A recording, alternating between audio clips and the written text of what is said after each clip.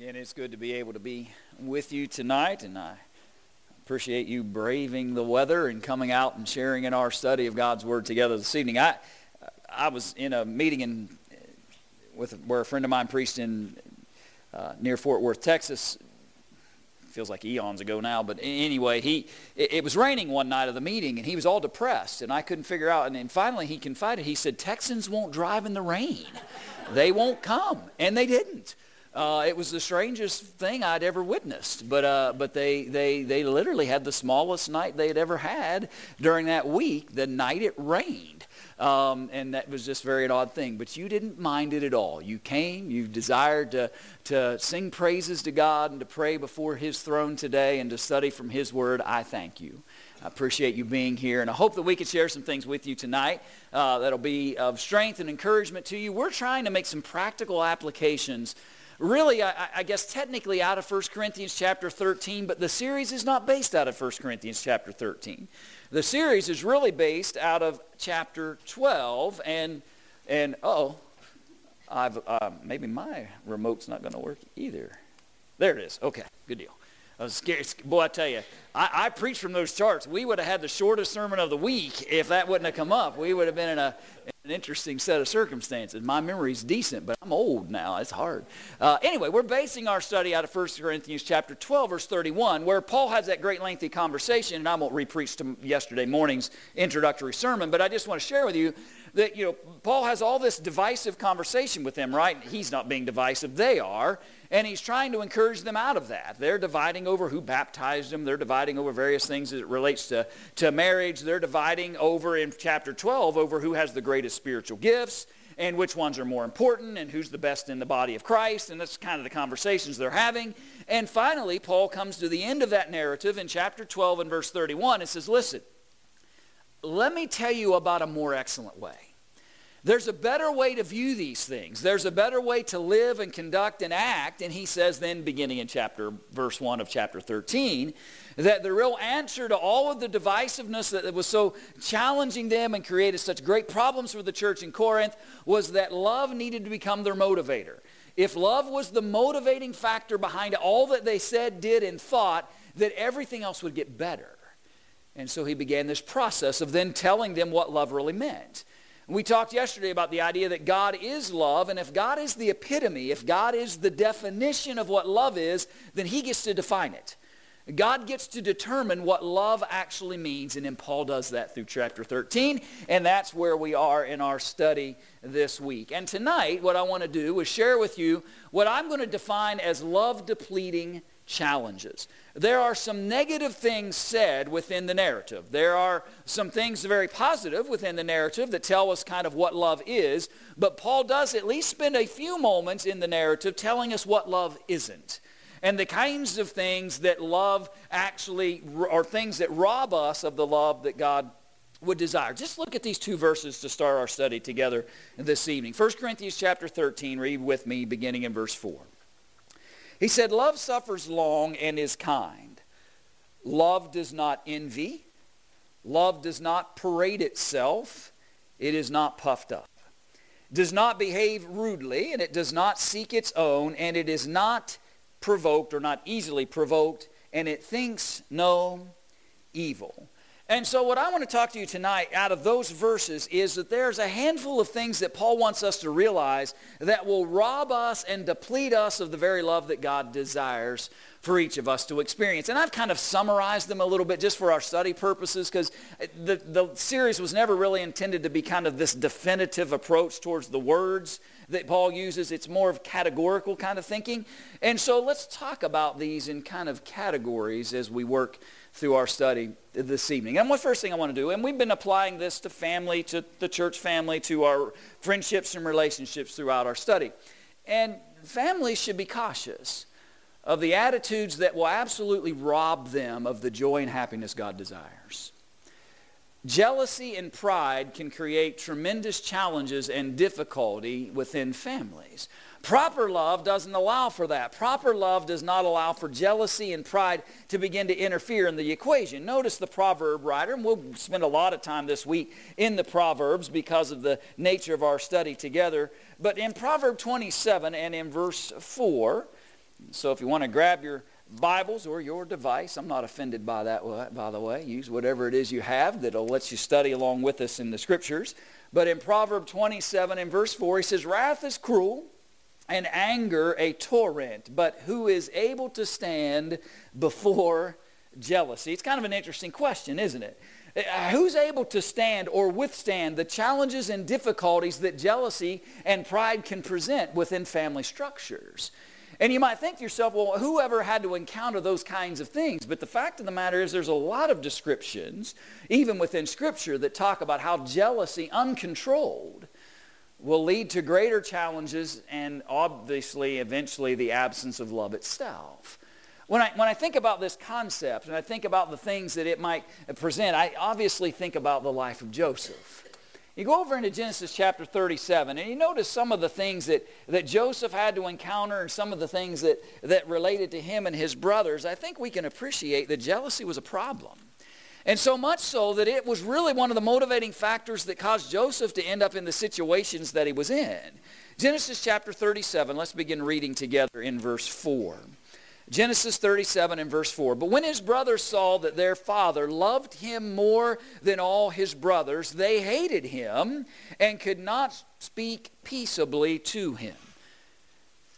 Now we could have a conversation, a long conversation maybe, about exactly what is this, how is this happening? How is it possible that this father showed so much favoritism, which I'm going to take him at their word that he did, that he shows so much favoritism towards Joseph that it has angered and provoked his brothers to such a jealousy that they're about to engage in the things that they're going to do to him here in just a moment. It's amazing to think that this jealousy raged so much that they couldn't even talk nice to him, let alone do nice things for him or act kindly towards him. They were so frustrated and jealous over how their father treated him as opposed to them that they couldn't even speak peaceably to him. That's what jealousy does within families. We let jealousy rage and we let jealousy rise up. It can create circumstances where family members won't even talk to one another. And love is being depleted every step of the way. Verse 5. Now Joseph had a dream. And he told it to his brothers, and they hated him even more. So he said to them, please bear this dream which I have dreamed. And there were binding sheaves in the field, and behold, my sheaf arose and also stood upright. And indeed your sheaf stood all around and bowed down to my sheaf. You could correct me if I'm wrong on this, and I'm okay with that. If you stop me afterwards and say, I don't know whether that's really right or not, I'm okay. But I want you to think about something. I don't know if I'm Joseph that I tell the brothers about the dream.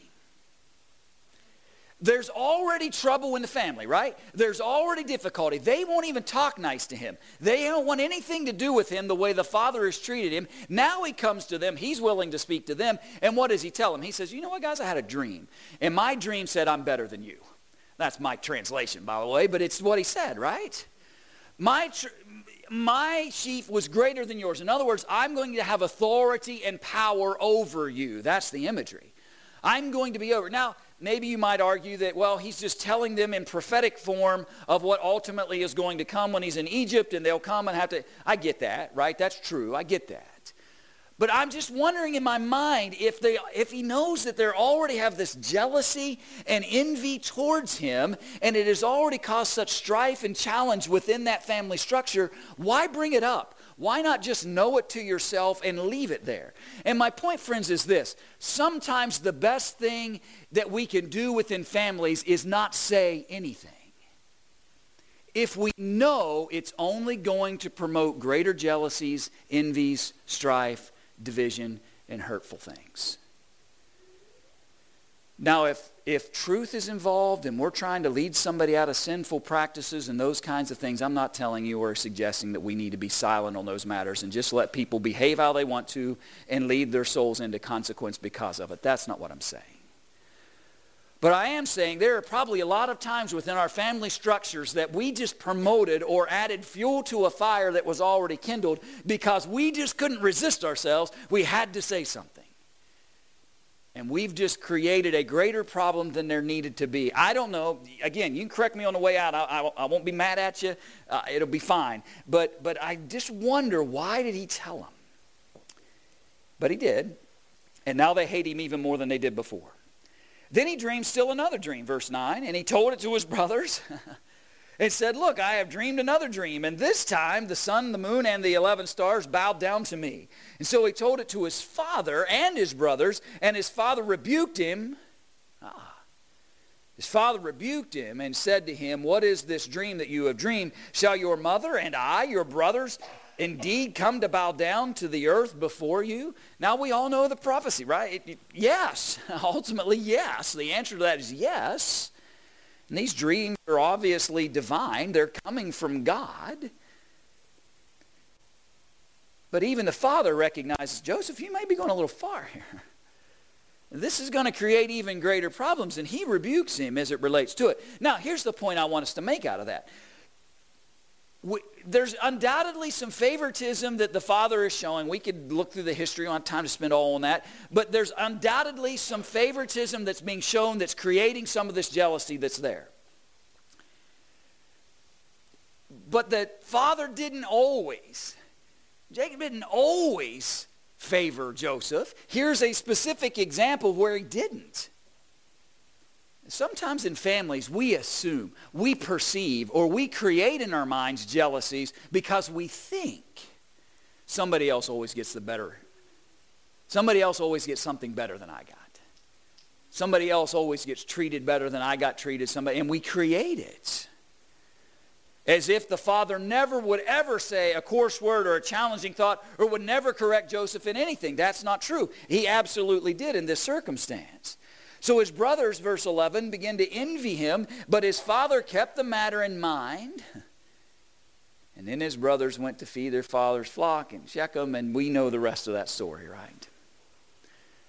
The jealousy and the anger that had been kindled against Joseph had reached such a peak, such a tremendous difficulty, that now they're willing to just put him to death. Well, let's think on that for a little while, but while we're thinking on that, some of them decide, oh no, let's sell him. Oh, that's a much better idea, right? But that's what jealousy does. And friends, when jealousy rears itself, love leaves.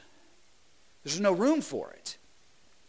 When jealousy is there, love leaves because there's no room for you. It's hard to be jealous over somebody and love them at the same time. It's hard to have those inward thoughts about those things and be envious of what others have or the circumstances they are in and let love reside in that same moment. It's hard. And so it's no wonder Paul says, listen, love doesn't do that. Love doesn't envy. Love doesn't get jealous. Love doesn't let pride enter the picture and create conflict and challenge, because it will only rob us of the love that God desires for us to experience. Even in some unusual circumstances, you can see what it can do to situations. Go to Genesis chapter 16. Genesis chapter 16 and verse 1. Genesis chapter 16, verse 1.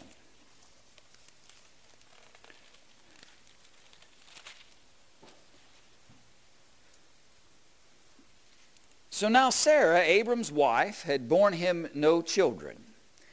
And she had an Egyptian maidservant whose name was Hagar. So Sarah said to Abram, see now, the Lord has restrained me from bearing children. Please go into my maid. Perhaps I shall obtain children by her. And Abram heeded the voice of Sarah.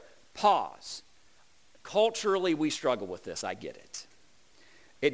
These kinds of things, when you read them in Scripture, they just don't compute sometimes, because it's hard for us to even understand that even culturally that would be permissible.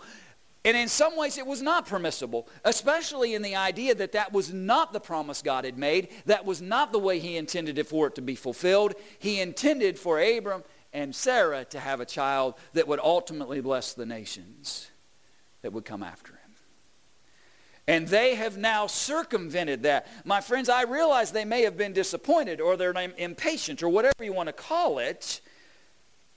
But Sarah was unwise for setting this idea in motion, but I don't hold her solely responsible. Abram was unwise for following through with it. he should have been wiser than that. But let's see what happened. So he heeds her voice. Now verse 3, then Sarah, Abram's wife, took Hagar, her maid, the Egyptian, gave her to her husband, Abram's, to be his wife, after Abram had dwelt 10 years in the land of Canaan. So he went into Hagar, and she conceived, and when she saw that she had conceived, her mistress became despised in her eyes. Then Sarah said to Abram, my wrong be upon you. How about your wrongs be upon both of you because of the choices and decisions that you've made? But she is unwilling to accept any kind of responsibility here. And what I set in motion is really your fault, Abram. And I gave my handmaid or my maid unto your embrace, and when she saw that she had conceived, I became despised in her eyes. The Lord's judge between you and me. Let the Lord decide which one of us is the greater accountability here, is kind of what she says. My friends, I'm simply trying to illustrate to you out of this odd and unusual circumstance what jealousy did to that marriage. Now, number one, don't anybody even think about doing what Abraham and Sarah did. Number one, right? But let's take a broader application from it. When we as married couples, if we're married and we do things that promote jealousies within those marriages, we're creating love-depleting situations. How in the world did Abraham think he was going to come out of this situation and not have problems? How did he convince himself that this was just going to be perfectly fine and there weren't going to be any issues whatsoever over this? He should have been wiser than that. How did Sarah convince herself that this was a perfectly suitable manner by which to accomplish having a child? Their very actions promoted jealousy between them, and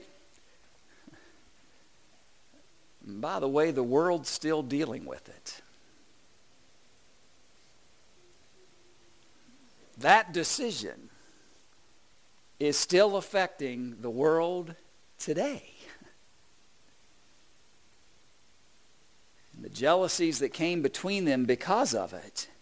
And Ishmael gets sent away, and an entirely different nation comes up that wasn't part of the plan of God. The purposes that he had designed from them. Be careful what we do in marriage. I want to be cautious to not do anything or make choices and decisions that is going to make my wife jealous of anything or vice versa, because I know it will rob us of love. Not every family environment, friends, is ideal, by the way. This is a challenged family circumstance we just read about in Genesis chapter 16. And sometimes when families aren't painted by Norman Rockwell, it's very easy for jealousies to begin to crop into those situations and create difficulties that rob those families of love. Not everyone has this perfect picture. Not everyone has the same set of situations. I told you yesterday that I was very blessed with great in-laws and never had any issues with in-laws. Never was an issue, but it is for some. And jealousies can come up. I know of people that have been married for 25, 30 years, and they're still talking. 30 years later, they're still talking about how their parents treated one child better than another child in that family. 30 years removed from ever leaving that house, and it still hurt. It was still part of their thinking. They'd yet to release it and let it go. And it was creating a strain within that family nucleus where love wasn't even thought of because of the jealousies and envies that were still there among those people. I wish I could promise you an idealistic, poetic kind of family circumstance that had every benefit and blessing known to man to do nothing but promote love and peace and kindness throughout all of your days. But not all of us have those experiences. And sometimes there are jealousies and difficulties within that equation that create a depletion of the love. Jealousy and envy can deplete the love necessary to offer forgiveness, not just in families, but even to friends, neighbors, loved ones, brethren. I think about Matthew chapter 5. And I think about pride in particular as it relates to this passage. And I think about how we can become so proud that we're not even willing to admit that we made a mistake, that we were wrong. In Matthew chapter 5, verse 23, he said, "Therefore, if you bring your gift to the altar, and there remember that your brother has something against you, leave your gift there before the altar and go your way. First be reconciled to your brother, and then come and offer your gift." Can I offer you a quick thought as it relates to that text? If I'm establishing priorities, and my options are resolve a conflict with my brother or go to worship, go resolve the conflict first. That's what he said. That's what he means. When he says, if you bring your gift before the altar, what do you think he's addressing? And when he talks about bringing a gift before the altar, he's talking about coming to worship. You come before the Lord, you come to the altar of the Lord to bring your sacrifice and worship before him, and on your way you realize that there is an unresolved circumstance that you have with a brother, a sister in Christ, somebody that you need to address some situation with. You set that gift down and you go address that situation and then come and bring that gift before the altar of God. He wants us to resolve the conflict first. It's kind of hard to serve God with all our heart and all our soul and all our mind when we've got conflict over here we've never addressed. And you know what happens is the pride enters the picture. Well, he started it. That's okay if you're 6, not 56.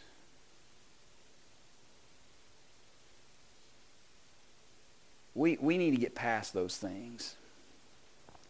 Pride interferes, but it rears itself. Oh, if he would come to me first. That's not what Matthew 5 said. Matthew 18 does, by the way. There's another text that deals with that aspect. But Matthew 5 is talking about me. He's talking about what I should do.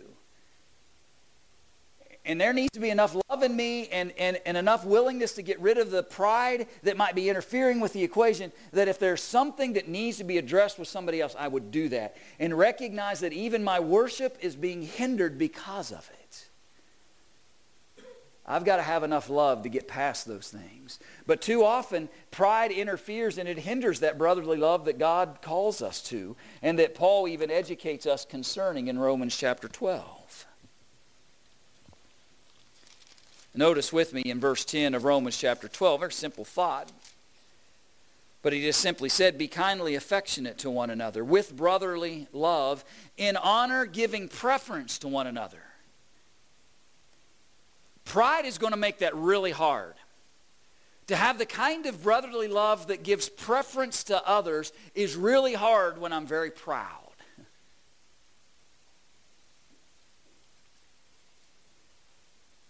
We're going to talk about truth and love before this week's over. I believe in truth. I believe that there's a need for us to pursue it and to seek it and to preach it. But when it comes to matters of opinion and liberties and expediencies and things of that sort, let's get the pride out of the way. And let's be brotherly and love one another and actually give preference to another. To actually say, I don't have to have my way. I don't have to have my opinion. I don't even have to speak my opinion. I don't even have to have an opinion. Pride tells me I do. I'm trying not to get on my... Everybody back home in Payton City will tell you, Brian will get on a soapbox at some point about social media. I'm telling you it's going to destroy us. I'm telling you it is. I'm not trying to be a prophet. I'm just being sincere about it. It's going to inwardly destroy us if we're not careful. We don't always have to go, I can't believe he said that. I'll tell him. That's pride. That's not love. Oh, can you believe she did that? I got to tell Susie she did that. Oh, no, I forgot. Oh, I just posted it on my public feed. Oh, no. I just meant to send that to so. Don't send it to so-and-so or your public feed. That's not a store, by the way, for farmers, for those who don't have social media. Right? There's a lot of pride. A lot of arrogance, a lot of jealousies are promoted because of social media. And it's so easy to sit supposed in anonymity and say all kinds of things. Pride will hinder brotherly love. It'll hinder the relationships that God desires for us, and it'll stop me or hinder me from actually giving preference to somebody else. Saying, you know what, I don't have to have my way. I don't have to have my thoughts heard. I don't have to be speaking here on this particular situation. It's fine to just let somebody else have what they desire in that circumstance. And those are choices that we're going to have to make. Selfishness is something else. Jealousy and pride will deplete the love in families and relationships and within churches, friendships, and other circumstances. But selfishness also depletes love. Let me suggest this to you, by the way. I'll step out of the way of the screen.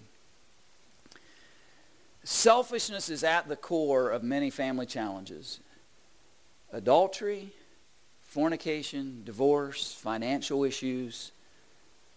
Write the list. I can almost make you a guarantee that 9 times out of 10, some act of selfishness is involved in the process. There's an act of selfishness going on that made me choose that path rather than a path of love and appreciation for my spouse or others and my family members. I grow weary. I'll be honest with you. I grow weary of having to sit across the table from folks who are the victims of selfish behaviors. From men and women alike who stood before audiences such as this and made a vow to love, honor, and cherish till death do we part, or until she does something I don't like or he does something I don't like, because that's the way they've lived it out.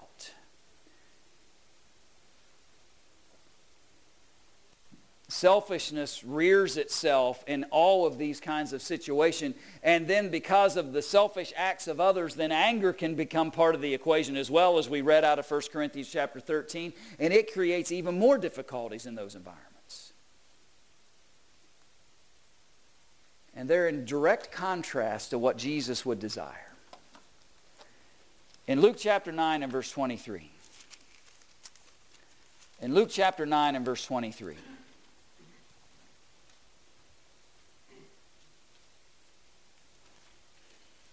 I almost read to you John 9, and it made no sense to me either if I had done that. Luke chapter 9, verse 23. Then he said to them all, if anyone desires to come after me, Jesus speaking, says, let him deny himself and take up his cross daily and follow me. May I suggest to you tonight that self-denial, as Jesus asks of us as followers and disciples of His, will actually go a long way to helping us in our family relationships as well. When I am willing to deny self, when I'm willing to recognize that there are some things that I should be restricting away from myself, there are some choices and behaviors and actions that don't need to be part of my walk as a faithful believer, they'll help me when I recognize that to be the kind of husband and father and friend and co-worker that I need to be as well. We become very self-absorbed. Our world, again, soapbox time, our world allows for that. That is my page. This is my space. Is that a thing anymore? I don't know. It may have gone away. But you understand what I'm saying, right? Everything's about me. I get to say what I want. I've had people say, I can say whatever I want because that's my page. No, you can't say whatever you want because the Lord's watching.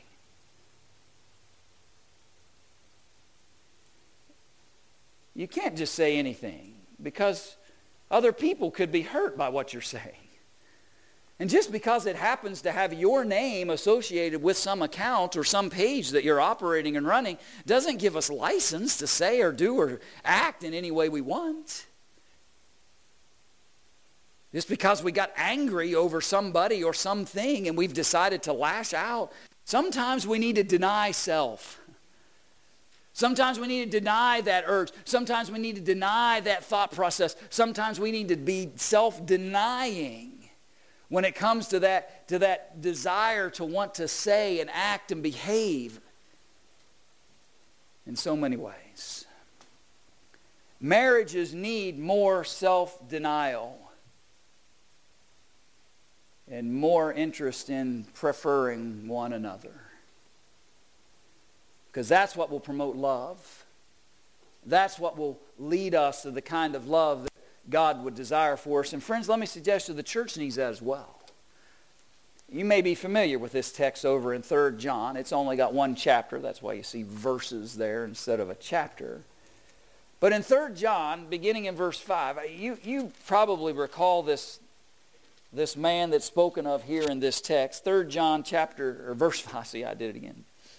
Beloved, you do faithfully whatever you do for the brethren and for strangers who have borne witness of your love before the church. If you send them forward on their journey in a manner worthy of God, you will do well. Because they went forth for his name's sake, taking nothing from the Gentiles. We therefore ought to receive such that we may become fellow workers for the truth. John is commending them initially. He's commending them for their love for others and their willingness to even send forth preachers and to continue to present the gospel and the relationship they had. There's good things happening because of these folks, but there's a problem in the way. He said, I wrote to the church, but Diotrephes, who loves to have the preeminence, who refuses to deny self. Just read it that way. That's the opposite, right? Or they're similar, I should say, of preeminence. The idea of preeminence is a guy who doesn't ever deny self. It's always about him. It's always about him. And even when for a moment you think it isn't, he found a way to trick you. Because when you circle the wagons back, it still ended up being about him. He said, I wrote to the church, but Diotrephes, who loves to have the preeminence among them, does not receive us. Can you imagine a guy that was so self-absorbed that he wouldn't even receive the Apostle John? He won't even receive John. He's that controlling. He's that interested in his own thoughts and his own ways and his own purposes, and And John says, therefore, if I come, I'll call him to mind his deeds which he does, prating against us with malicious words, and not content with that, he himself does not receive the brethren, and forbids those who wish to putting them out of the church. Diotrephes was deciding who belonged to God and who didn't, not God. You see that? You want to start robbing a church of love, then let a guy like that run loose for a while. Let Diotrephes run loose where everything's about him and his thoughts and what he believes and what he thinks and what his decisions are. Everything's always about him, to the point where you're not even looking to Scripture as to whether somebody's in fellowship with God or not. You're just looking at Diotrephes and saying, can we accept this guy or not? Is he okay with you? Can you imagine? That's where they had gotten. And gotten so bad that Diotrephes convinced that church that don't let John come. We can't have the apostle coming here. Isn't that crazy? That he had gained that much power. Friends, be careful of a man who won't deny self in anything. Be careful of him. Because he will rob churches, he will rob families, he will rob anybody and everybody he can of all the love that exists, because he's more interested in himself than anything else. And he doesn't care what he destroys in the path.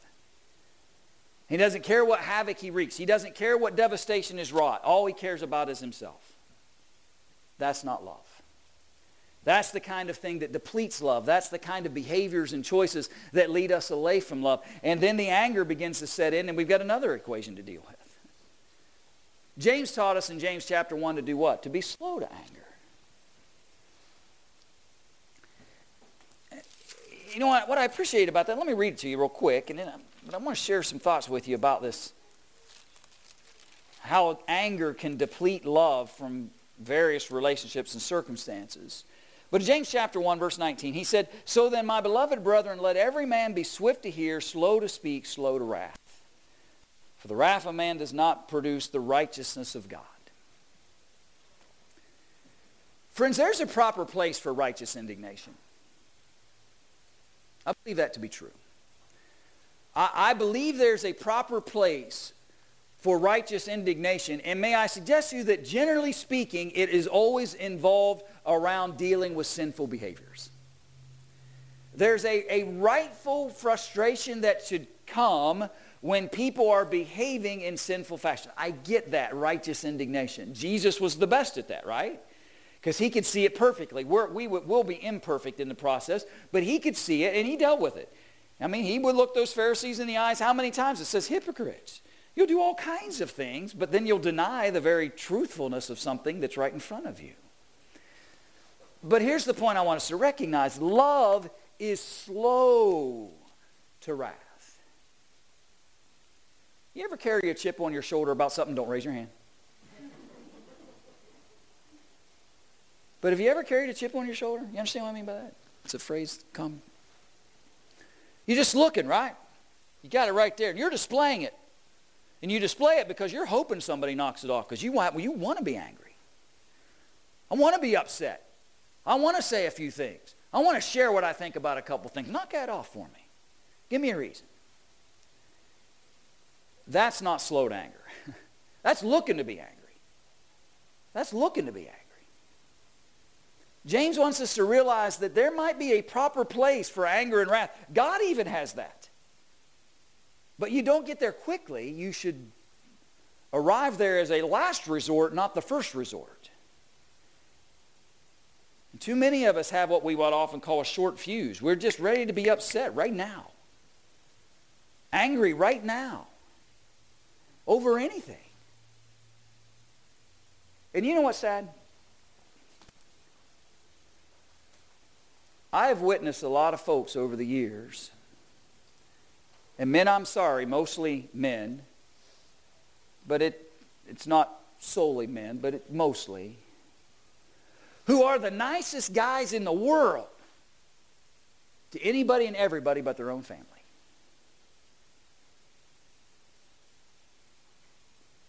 They would be as patient and as long-suffering as anything when it came to those outside of their own household, but when it came to their own household, they were short-fused, ready to be angry, walked around upset and frustrated all the time. We're destroying our families, men. We're destroying them. We're robbing them of love because we're behaving in this way. When we're so quick to be angry over anything and everything and always upset and always frustrated and always disappointed and that's what our families see, but the guy down the street just sees this wonderful, jovial, just wonderful guy that never seems to be upset about anything. I'm not permissing it in some senses for that guy either, but let me suggest to you, if you had a choice to make of who gets the best of you, how about your family first? How about save the frowns for the guy down the street that you bump into once every 6 months, and let's have the joy and the love and the peace in the household with the people that you see every day. And then maybe if I got better at it at home, maybe if it was my pattern at home, it would become my pattern outside the home as well. Slow to anger. I'm not going to get angry just at the drop of a hat. I'm not going to get upset and angry at every little thing. And in the process, I'm going to remember that anger generally promotes some of the worst things I've ever said in life. The proverb writer said in Proverb 15, in Proverb 15:1, he said, "A soft answer turns away wrath, but a harsh word stirs up anger."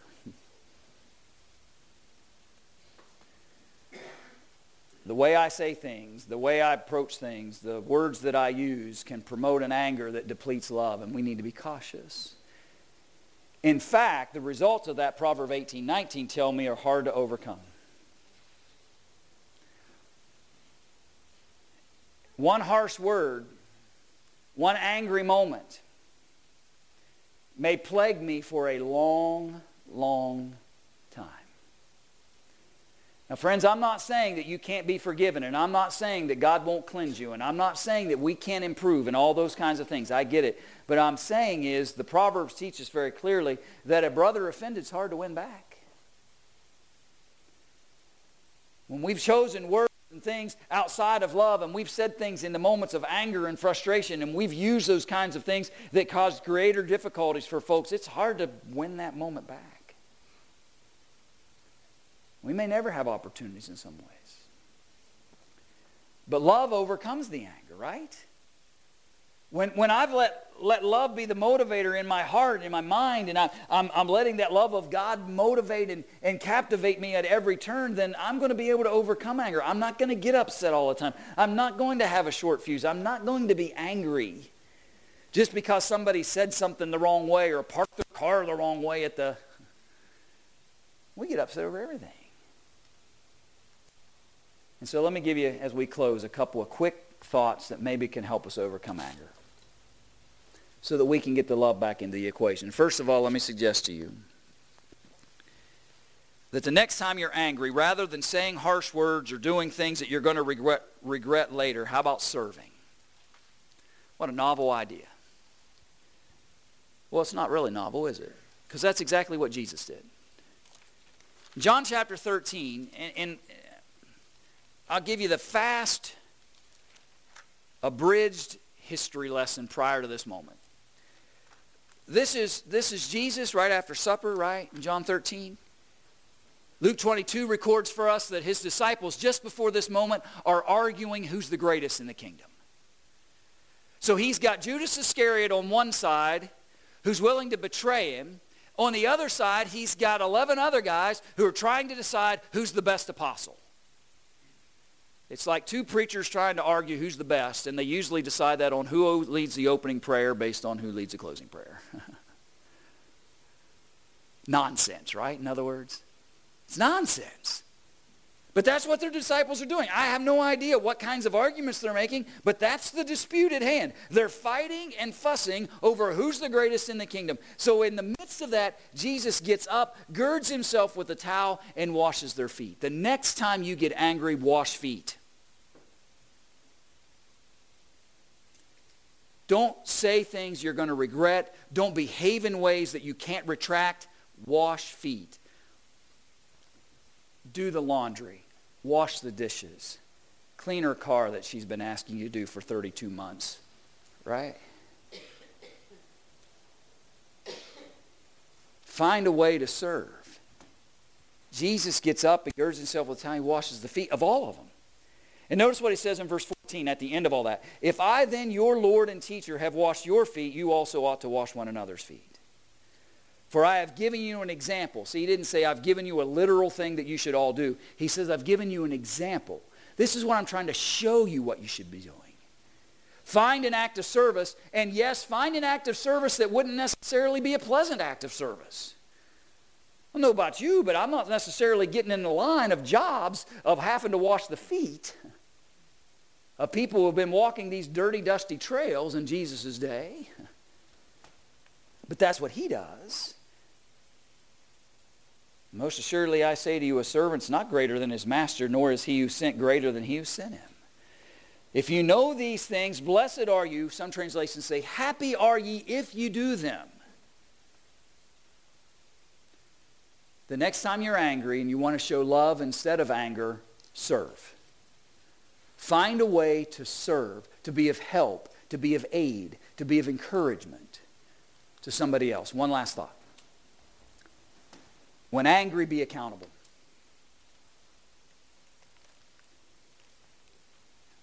Even when maybe in your mind the anger is justified.